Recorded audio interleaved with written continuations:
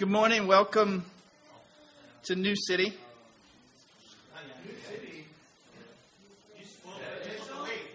I'm just teasing you guys. I'm messing with you.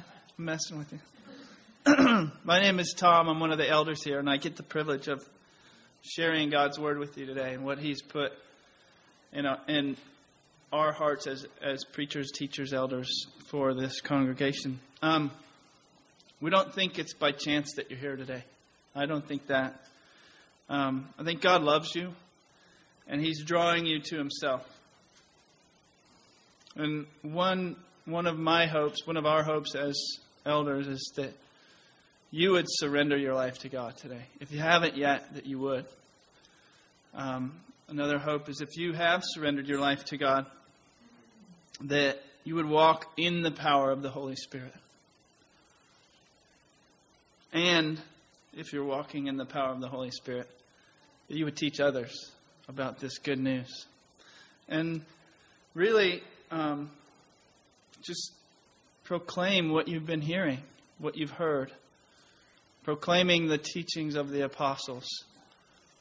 So we're going to talk about the gospel today, but first, I want to kind of, bless you, proclaim today that this church is not this place. It's not a building. It's not an event on Sunday. It's a people. It's you guys. It's us. We are the church. We are the body of Christ. So as you think about what it means to be the church, remember that. I think in American culture, we're ingrained to think church is a place we go on a certain day of the week for a couple hours. And that's not what the church is. That's not what the Bible says is the church. So just remind you of that. And not just the church to be inwardly focused, but we're the church to actually help each other remember the truth of the gospel and the good news, and to go and be that proclamation to the world. The people who go to the world and say, this is what Jesus did, and share that good news. So, and we'll get into that more today. It's really cool. Today we're actually working through what we're calling the basics. This is like the beginning of the year. Let's start off with just the basics of the gospel. So we're going to talk about the basics of the gospel. We're going to basically talk about the power of the gospel, the purpose of the gospel. We're going to talk about our identities in Christ. And this is over the next several weeks. I'm not going to cover all that today. And then we're going to talk about some rhythms of life that we naturally, and everybody lives in rhythms of life, but we're going to talk about it from the perspective of intentionally living out those rhythms as the people of God, as family, as people who have been saved and ransomed. So we'll talk about that over the next several weeks. For those of you that are part of this family here, we really, we think pursuing life lived in community and on mission is the most enjoyable way to be the family of God. We do this, the structure that we've called and used is called, we do this through gospel communities or missional communities, or groups of people around the city kind of live nearby or in relation to another. Live life out, not just on Sunday morning, but from Monday through Saturday. The idea is to live all of life together. So we call that gospel community or missional communities. And we want to encourage everybody that's part of this family to plug into that, to be involved in missional community or gospel community. We also do this through DNA groups. And DNA groups are kind of a little bit more focused than the gospel community in that groups of men and groups of women get to actually expose themselves emotionally, spiritually, not physically. Sorry, that was a bad choice of words. In other words, DNA groups are really so that you can be known and that you can know others. Because it's really in the knowing of who you really are and in knowing who someone else really is that gospel issues come up. That we expose the sin, the idols of our hearts to one another. And so we're calling and asking everybody to be involved in a DNA group. and to really pursue that. Pursue being known on a deeper level. So I want to encourage you in that today. Today, we're starting our membership class for this community. The basics is the membership class for New City Church.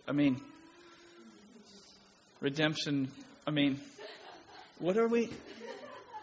Sorry, I wasn't here. I told you guys I'd give you hints, but we're actually trying to figure out what our name is as a church, because we've been two churches that have merged together. So next week we're gonna officially find out. But this is our membership class, and today we're going to begin with the power of the gospel. The gospel is about God's work. It's not about ours. The gospel is what we are about as a people. We are about the good news of Jesus Christ. And we'll break that down and unpack it all kinds of different ways today. We're not about a methodology first. That's not our first goal or our first premise. Is about a method. And when I say method, I mean when I talked about gospel communities and DNAs. That's not what we're about first. The first thing that we're about is the gospel of grace. See, everyone lives their lives according to some gospel, some good news, some story. Everyone. And it determines how you work, how you eat, how you rest, how you celebrate. It determines who you listen to. It determines how you give in terms of being generous to others. What you believe, what story you're living by determines those things. Today, we want to point you to the gospel, capital G gospel, the gospel of Jesus Christ. Or the story that actually matters. We want you to see why you need Jesus. Why you need to surrender your life to Him. We want to see you walk in the power of the Holy Spirit. And we want to see you teach others about the gospel. So let's begin by praying. Father, we thank you for the good news. Just the idea that this is the most earth-shattering news that ever was or ever will be. That Jesus Christ, that God, you became flesh in the person of Jesus. You lived a perfect life. You died on the cross for our sins and paid the price that we deserve to pay. That you, by your Spirit, were raised from the dead and bring us new life. And that you give us your Spirit who lives in us. That news is bigger and better than any news we could ever hear. We could ever know about. So today, I pray that the truth of that news would cut us to the heart. That it would be fresh again for those of us who know that news, that it would be brand new, life-shattering news for those of us who may have never heard it. God, I thank you that the gospel of Jesus Christ is the power of God to save. And I pray that you would just speak to our hearts today. I pray that you would be more glorious and more famous and more amazing and more wonderful today than you have been for any of us in the past. That every day as we hear and understand these things, that we would just grow in our marvel at your name and our worship of who you are. And I just pray these things in Jesus' name. Amen. If you have your Bibles, please turn to Romans 1, chapter 1, verse 16 and 17. I'm going to start there. And this is Paul, a guy named Paul, writing a letter to the people of Romans, to the Roman people, the church in Rome, the body of Christ in Rome. And he says this, "For I'm not ashamed of the gospel, for it is the power of God for salvation to everyone who believes, to the Jew first and also to the Greek. For in it the righteousness of God is revealed from faith for faith, as it is written, the righteous shall live by faith." And I think, just to begin with, I want to kind of unpack this word gospel. How many of you have heard that term before? How many of you heard the word gospel before?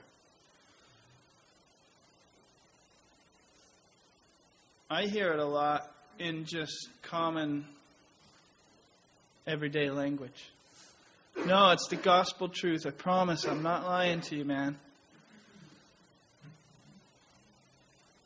I think over the years, kind of I'm confessing my own laziness maybe, just kind of grown numb to what that word means.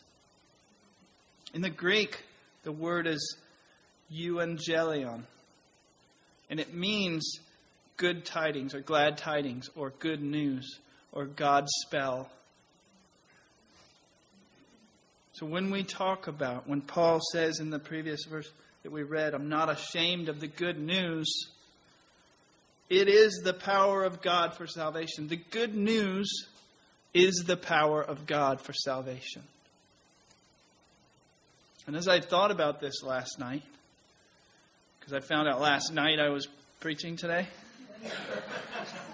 I was thinking as I thought about it this week, which is what I would normally say. No, it was just last night. I wondered, have I just lost perspective? Or do I really believe that this happened? How many of you are there with me? Nobody. Oh, I'm alone. Great. Think about this. How many times in our lives do we get news? I'm going to invite you guys to speak out for a minute. What are some ways where you've received some really, really good news? Other than Jesus Christ, like just common life experience. Bless you. Huh? Marriage. Yeah, I know for me that was fantastic news because I married the best wife ever. She's not here today. She's sick, but it was fantastic news that she said yes. It was really good news. What else? Pregnant, having a baby. I have three beautiful daughters, and every time we found out we were pregnant, my wife was pregnant, it was glorious, joyful news. It was awesome. What else, David? When you look at your bank account and you just got paid. Yeah, getting paid. That is good news. Payday. That is good news every month. Huh? New job. Yeah, fantastic. You guys have actually nailed all the things I wrote. What else? Huh? Accepted into school. Yeah. Yeah. Yeah, and what does this news do for us? What does it do for our lives? It gives us hope. It's satisfying to get news like that. That's good. Huh? God's promises? Yeah. Makes us happy. It does something really strange. It changes us, right? What does having a baby do? I know for my wife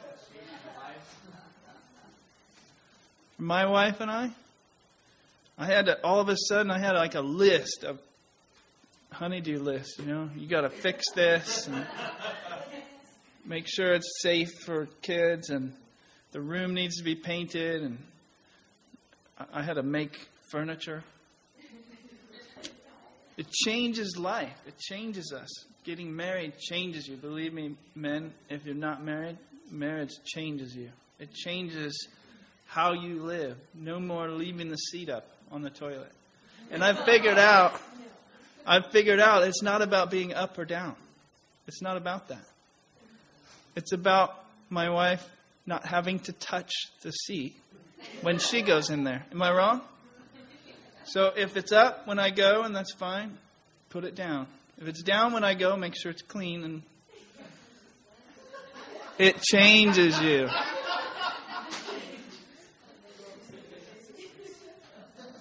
It changes the way you live. It changes life, right? It really changes you. New jobs change you. Changes your plans. It changes kind of your approach. How many of you single guys have life insurance? The smart ones probably do. How many of you chosen to have a life insurance? When you have a family and children, you start to think about, what are they going to do if something happens to me? It changes you. News, good and bad, changes you.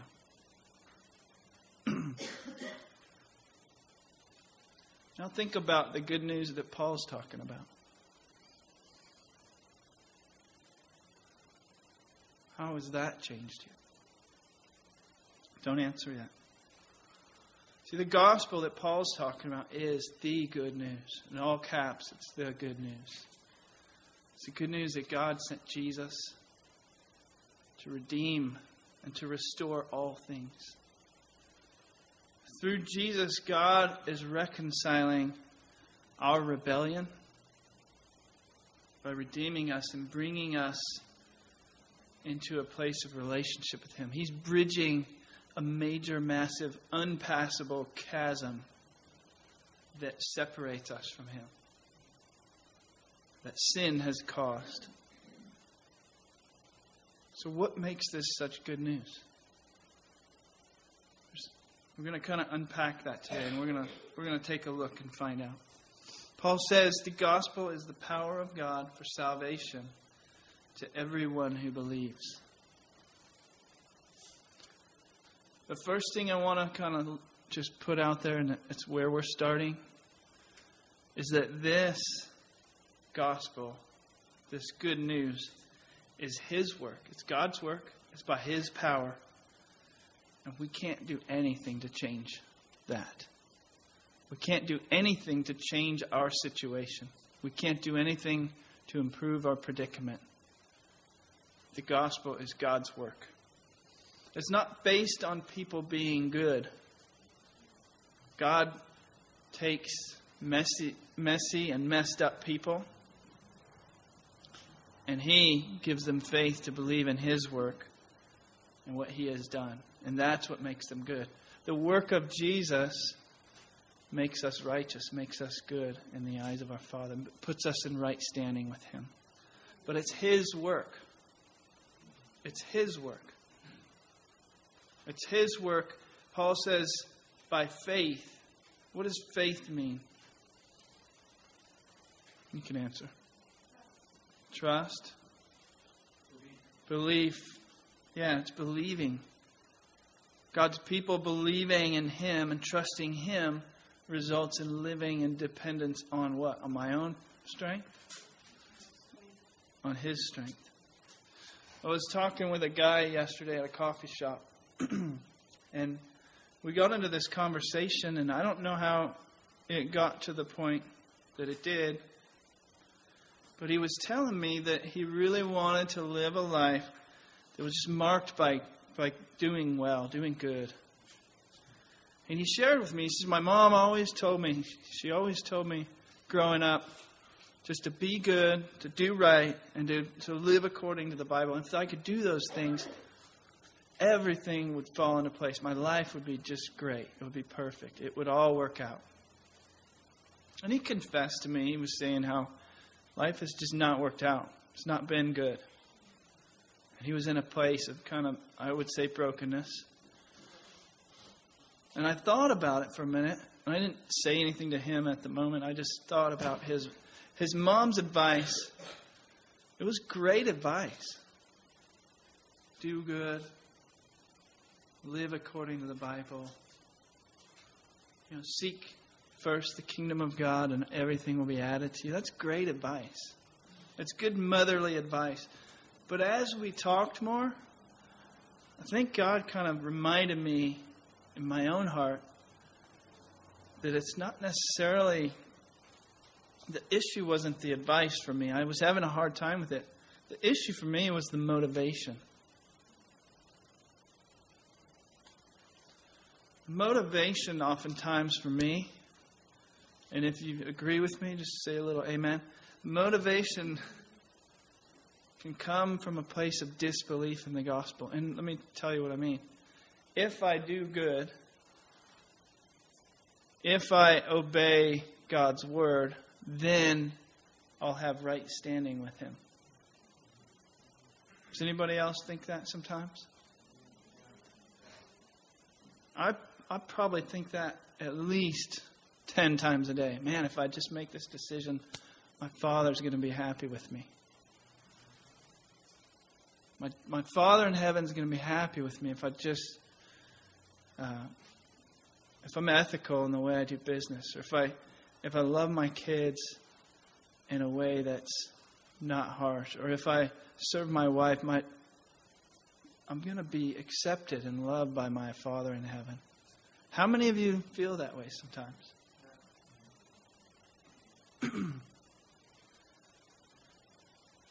I think yesterday I was just reminded that the good news is not like that. That's not good news. Because I can tell you now that I'm not going to serve my wife like I should, or like I think I should. I'm not going to be good and make right decisions and be obedient to God's word. I'm going to fail. The good news is that Jesus died for me. I already have right standing before God. I am a son of the King. It's motivation. And I think God was just showing me yesterday, even before I knew I had to preach, or I got to preach, sorry. I get to preach. Even before I knew I'd get to preach today or teach today, God was showing me that I have an issue here. And it's an issue of motivation. It's an issue of, am I living life from a place of identity in Christ and gratitude? Or am I living life from a place of, I need to earn that place before my God, before my Father? And I'm guilty of the latter. If I am saved, I will surrender to God's will for my life. If I really believe I'm saved, I'll surrender. If my identity is the identity of a son or a daughter, for those of you women here, then I'll seek to obey my Father because I'm a son and He's my Father. If I'm grateful that I'm no longer separated from God by sin and no longer deserving of His wrath, then I'll live in pursuit of righteousness. And it's the slightest difference. And I think sometimes the enemy comes and kind of just twists the gospel just a little bit. Because doing good and living according to God's word and trying to do right in life, those are great things. But if they're motivated by a desire to perform and earn and succeed in establishing a place before God, then it's a wrong motivation. Because God saved me, no matter what happens, I can find joy and peace. Because I'm a son of the King. And we know how the Bible ends, right? He wins. God wins. We're in His family. He wins. No matter what happens. As we start to see these things, we can see just how powerful the gospel can be.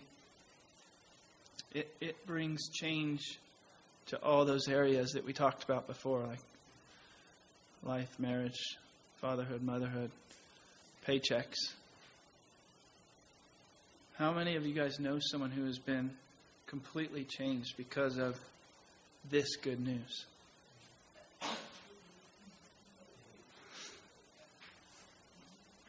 How many of those people are you and me? Yeah, I think about, man, I knew this guy. He was on just a road that was a bad road, and God broke in with the truth of the gospel. He was totally changed, and everybody around him was like, oh my gosh, how could this be? It's dramatic.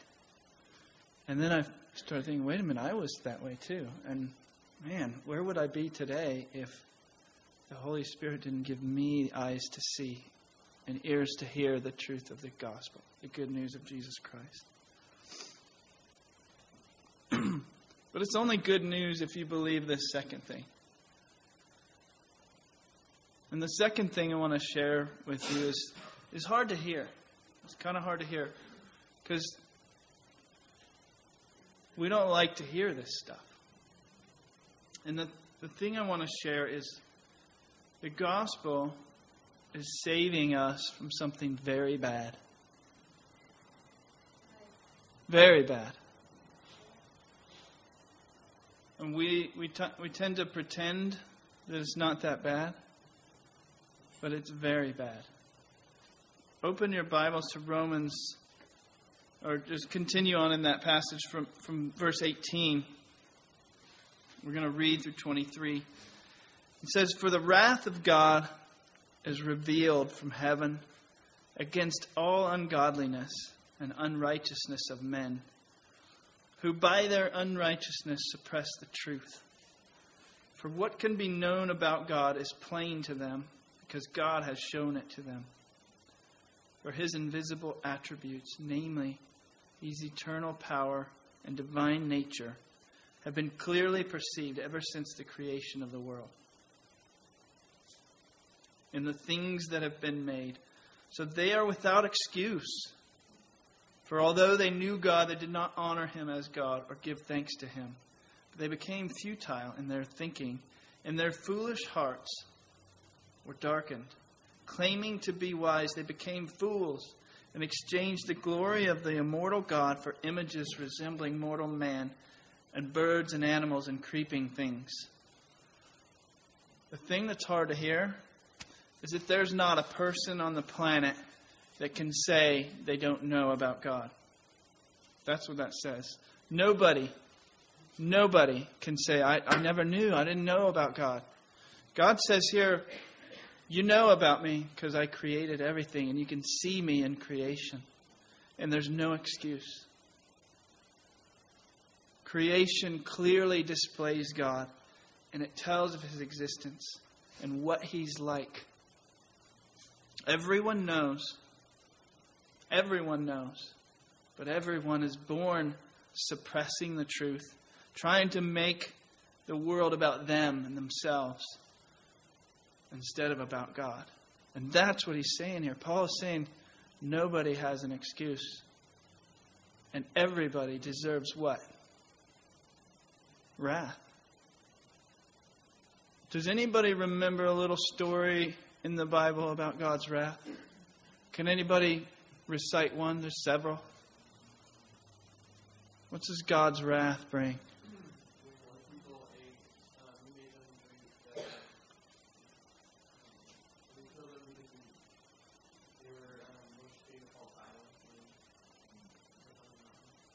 Yeah. Death? Good. Destruction.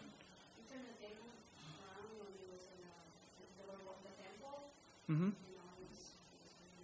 Yeah. There's anger. There's a righteous anger. There's death. There's separation. There's destruction. The Bible even talks about not just poof, I'm gone, I never exist or don't exist. I never existed or I don't exist anymore. It's eternal. The Bible talks about his wrath as being something so terrible. We see it very first in the story of the Garden of Eden, where Adam and Eve choose to believe something different from what God told them. And it was very subtle, wasn't it?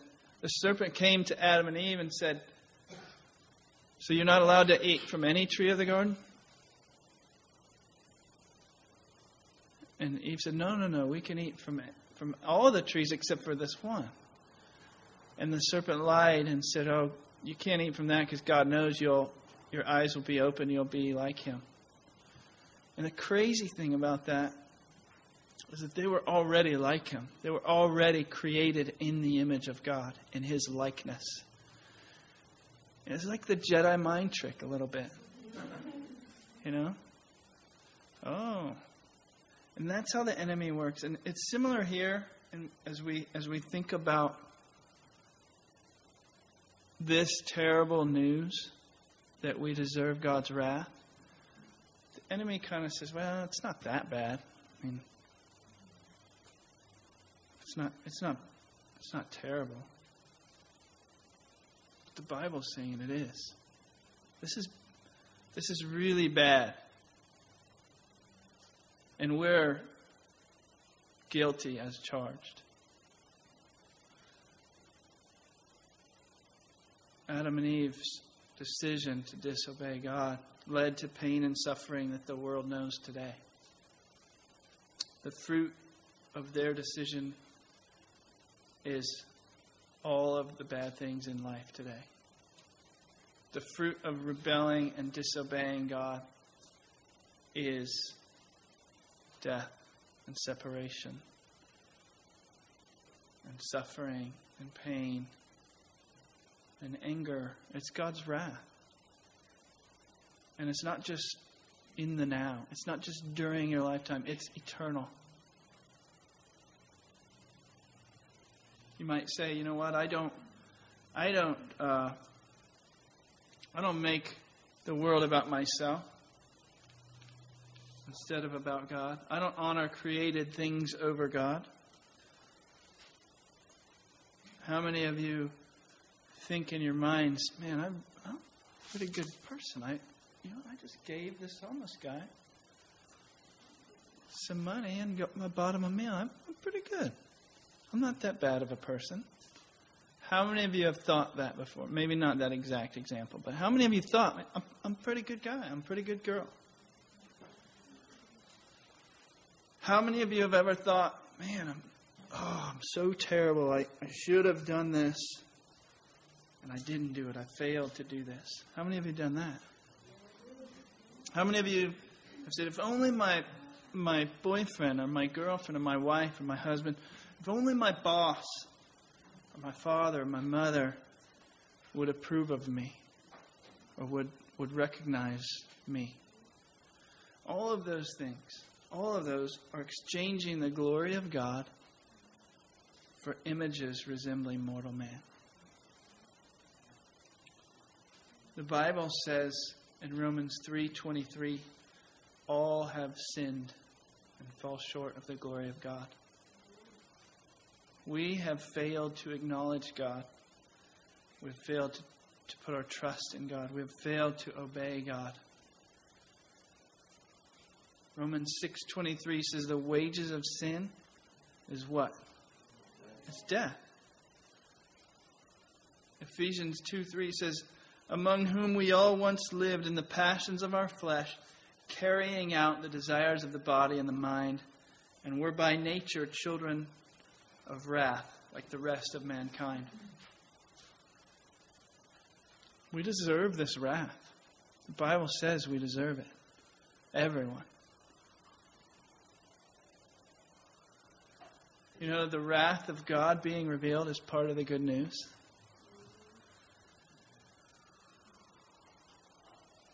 It's part of the good news because the good news includes the solution to the problem, right? So we deserve His wrath. The good news is that He sent Jesus. He became flesh to take on the wrath that we deserved. That's great news, you guys. Something very bad is supposed to happen absent Jesus. Something very bad, very grave, very serious, and nobody's off the hook. So you have to believe that part to understand why the good news is so good.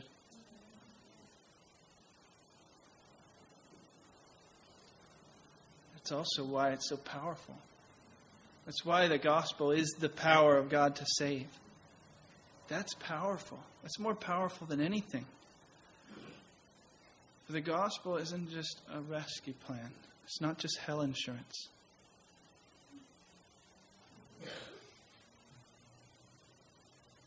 There's a reason why God saved us. It's the gospel, the saving grace of God, the saving work of Jesus is a past, present, and a future thing. God has saved us from something for something. God is saving us from something for something. And God will save us from something for something. Paul says through faith we have been saved. We're believing that. Believing this news, this good news, this powerful news. We have been, we will be saved from our unrighteousness and our rebellion for a new purpose, which is righteousness, right living, relationship with God, His glory. Through faith,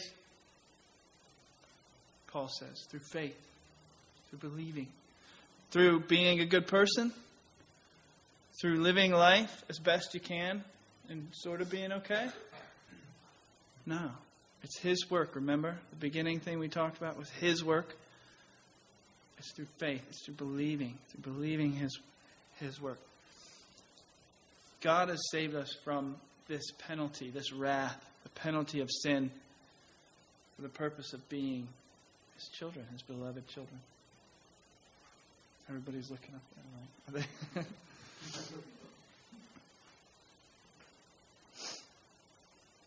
Some of us think that God has saved us and now we need to live a life in our strength. It's like, okay, I'm saved. Now I'm on my own. That's not the gospel. It's good. The news is getting better here. It just gets better and better. 1 Corinthians 15, verse 1 and 2. Same guy, Paul. He's saying, now, I would remind you, brothers, of the gospel I preached to you, which you received, in which you stand, and by which you are being saved, if you hold fast to the word I preached to you, unless you believed in vain. Paul goes on, and he goes on to talk about the resurrection, the raising of Jesus from the dead. And then in another passage, he informs believers, he says, you have the power of the resurrection. And what he's saying here is that the heart of the gospel is this resurrection power. It is this Holy Spirit. It is God's Spirit. It's the same Spirit that raised Jesus from the dead is now living in you. It was crazy. We were actually praying this morning, my dad and I. And I was praying, and he added a little section onto the end of my prayer. And this was what he said. He said, thank you, Father, that you have sent the same Spirit that raised Jesus from the dead to live in us.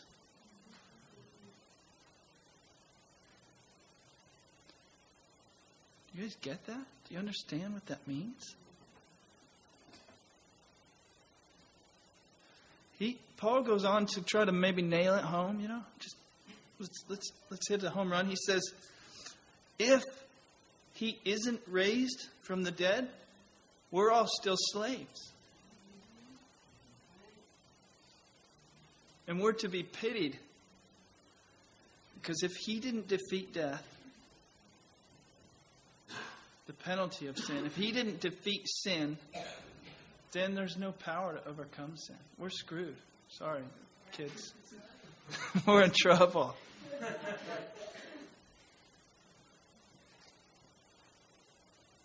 God is saving us. He has saved us for all time, for all sins. We are righteous before our Father in heaven because of Jesus. Because of what Jesus did 2,000 some years ago. But he doesn't stop there. He's saving us from the power of sin by putting his Spirit inside of us to live. Romans 8, chapter 8, verse 9 says, "You, however, are not in the flesh, but in the Spirit. If in fact the Spirit of God dwells in you, anyone who does not have the Spirit of Christ does not belong to him. But if Christ is in you, although the body is dead because of sin, the Spirit is life because of righteousness. If the Spirit of him who raised Jesus from the dead dwells in you, he who raised Christ Jesus from the dead will also give life to you mortal bodies, to your mortal bodies through his Spirit who dwells in you." So the saving work of God didn't just happen and it's done. Although it is done. It's kind of crazy. I mean, it's how that works. Jesus did say it is finished. It is done. Now, it's also continuing in that the Holy Spirit lives in us.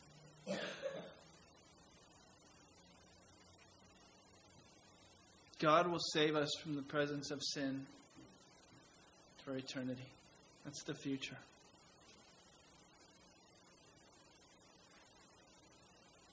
First Peter 1, verse 3 says, "Blessed be the God and Father of our Lord Jesus Christ.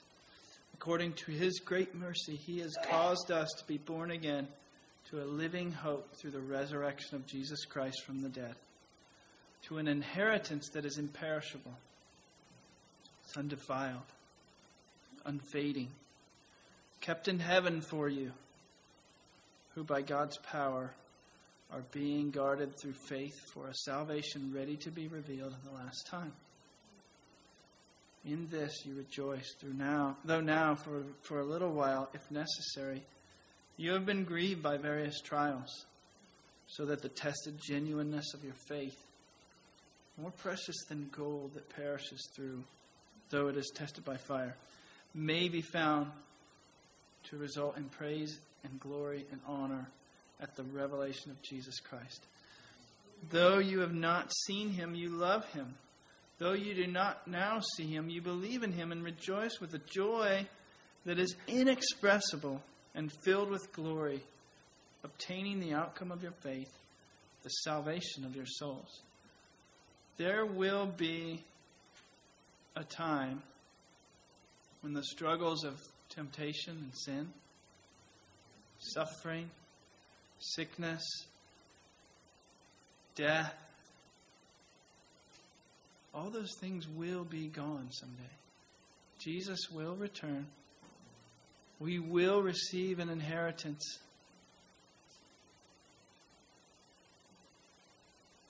We will no longer be in the presence of sin. We will be in the presence of righteousness of God. Gospel is good news that Jesus saved us from our sin, is saving us from the temptation and power of sin, and will save us from the presence of sin someday. We have a certain hope. We have an inheritance that is, the text said, imperishable. How many of you eat Spam? It's imperishable. Right? It doesn't go bad. That's what that means. Even more, though. Eternally. More than Spam. It's undefiled. Sorry. Little comic relief. It's undefiled. It's unfading. And it's kept in heaven for us. I love this. I forgot to look it up. I just thought about it just now. I love in Scripture somewhere, the Bible says that Jesus does not lose any that the Father gives to him. And we could unpack that and go really deep into what that means and all that. But just the idea that this hope, this imperishable, this undefiled, this unfading inheritance is being kept by the one who doesn't lose stuff. He doesn't lose anything the Father gives to him. So our assurance is in that. Nothing will destroy what we ultimately are putting our hope in. Because the one who holds it for us has already overcome sin and death and Satan. There's nothing that can take that. I almost hate to use this phrase just because it's so overused in we'll say the Baltimore Ravens last year football team. If he is for us, who can be against us? That's Ray Lewis always says that about football. But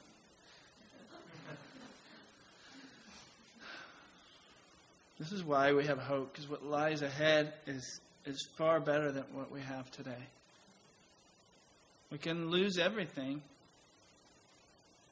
because we already have everything that's secure. So with all those things that we've talked about, that's fantastic news, guys. That's really good news. How many of you have ever won the lottery? You have? Oh. Anybody? I've won the Nigerian lottery several times, but I just haven't collected. How many of you have received like a multi-million-dollar inheritance from a great uncle that you never knew about? How many of you, if that happened to you, would be kind of excited? And sometimes even, I gotta confess, you kind of think, man, that would be sweet. I would do this, I'd do this, and I'd do this. Most of the things I would do would be serve other people. But we don't consider news like this as good as news like that, do we?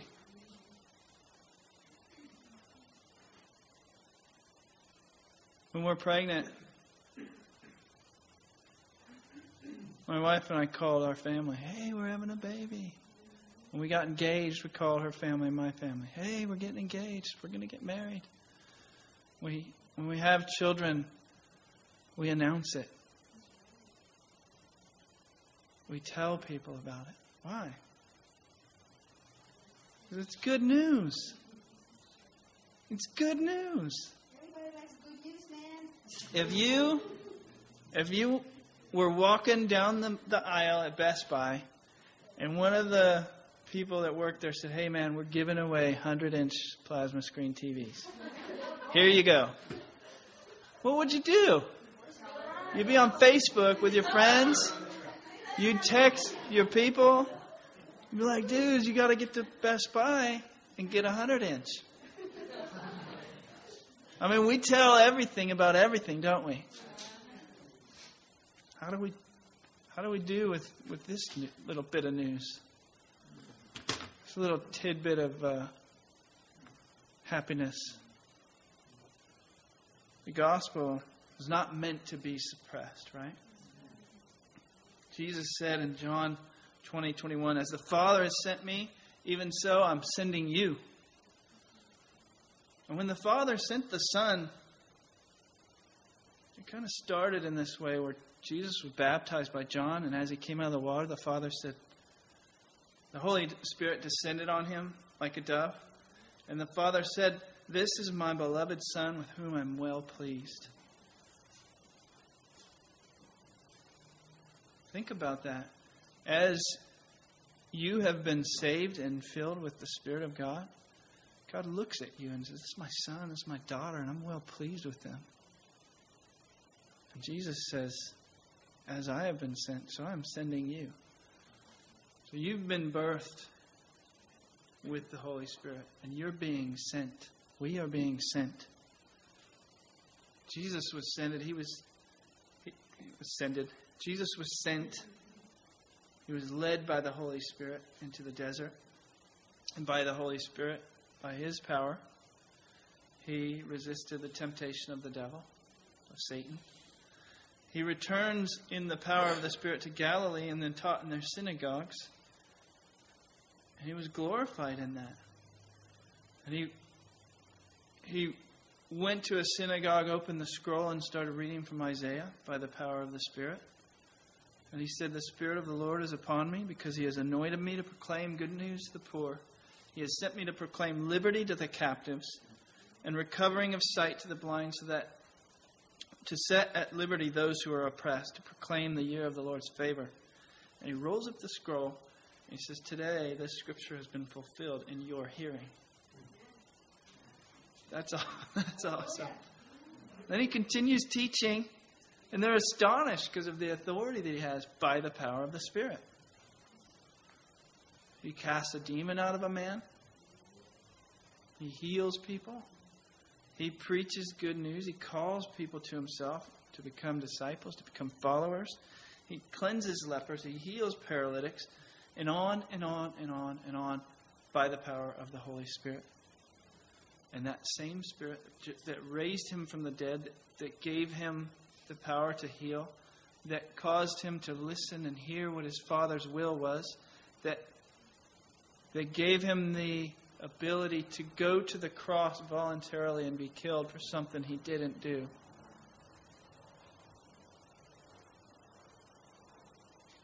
That same Spirit has been given to us. And Jesus says, as the Father has sent me, I am sending you.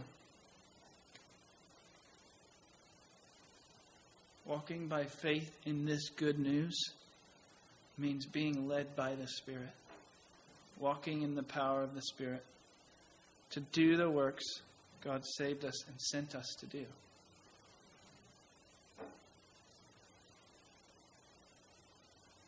We hear that we're beloved, that we're God's beloved, just like Jesus did. This is my beloved. We hear that because of the Spirit who lives in us. The Bible says we're dead in our trespasses. Dead people don't hear things. He has to make us alive. His Spirit has to do the work. We overcome sin and temptation by His Spirit, like Jesus did in the wilderness. We teach and proclaim the gospel with authority by His Spirit. We demonstrate what God's kingdom is like and who God is and what the character and attributes of God are by walking in His Spirit. We make disciples and lead people by the power of His Spirit. And He's glorified by His Spirit living in us. So we were saved. The good news is we've been saved. We are being saved. And we will be saved. And that we get to go and share that with others. That good news is so good, we should be proclaiming it from the rooftops. Not should be. We get to. We get to tell people about this awesome thing. This awesome news. We're going to close today with communion. We're going to take the Lord's Supper together. I'm going to invite you, when I get done praying, just to come in, grab some of the bread and dip it in the wine, and get together with your gospel communities. If you're part of one, or if someone's not, just invite them into your little circle or whatever you want to make, square, and share. Remind each other of why we're taking this. The bread representing the broken body of Christ, and the wine or the juice representing His blood that was poured out for us. This is an act of worship. This is a time to just remember. Jesus said, do this and remember to me. And it's all pointing to this good news that we've been talking about today. So I want to encourage you to do that. I want to encourage you to give of your tithes and offerings. We talked a little bit about it, but because our Father owns everything, He's given us all that we have, and all that we have is His. We can demonstrate an act of worship by giving Him of our first fruits, giving to the church, giving to others, being generous because our Father has been generous with us. So I want to encourage you to give and take this time to do that. I'm going to close in prayer. If you would pray with me, that'd be awesome. Father, I love just this excitement that you have done this work of saving us, that you have sent your Spirit to live inside of us, that you have secured an inheritance for us in eternity because of Jesus. And this is good news indeed. God, I pray that you would move us to let this beautiful and certain hope that we have really enable us to be long-suffering, to be patient, to endure, to be steadfast in our loving of one another and our neighbors, and loving of you, so that all of our friends and family and neighbors and members and co-workers, even our enemies, might see how good you are and hear about this news that makes us have this hope. Pray as we take communion today that we would just be reminded, that we would take the communion with hearts of gratitude, that we would remember our Savior, that we would rejoice in and celebrate just what good news this is, that Jesus died for our sins and that he took on the penalty, and that he was raised from the dead, and that same Spirit that raised Jesus from the dead now lives in us. So let us celebrate that today, Lord. Let us pray these things in Jesus' name. Amen.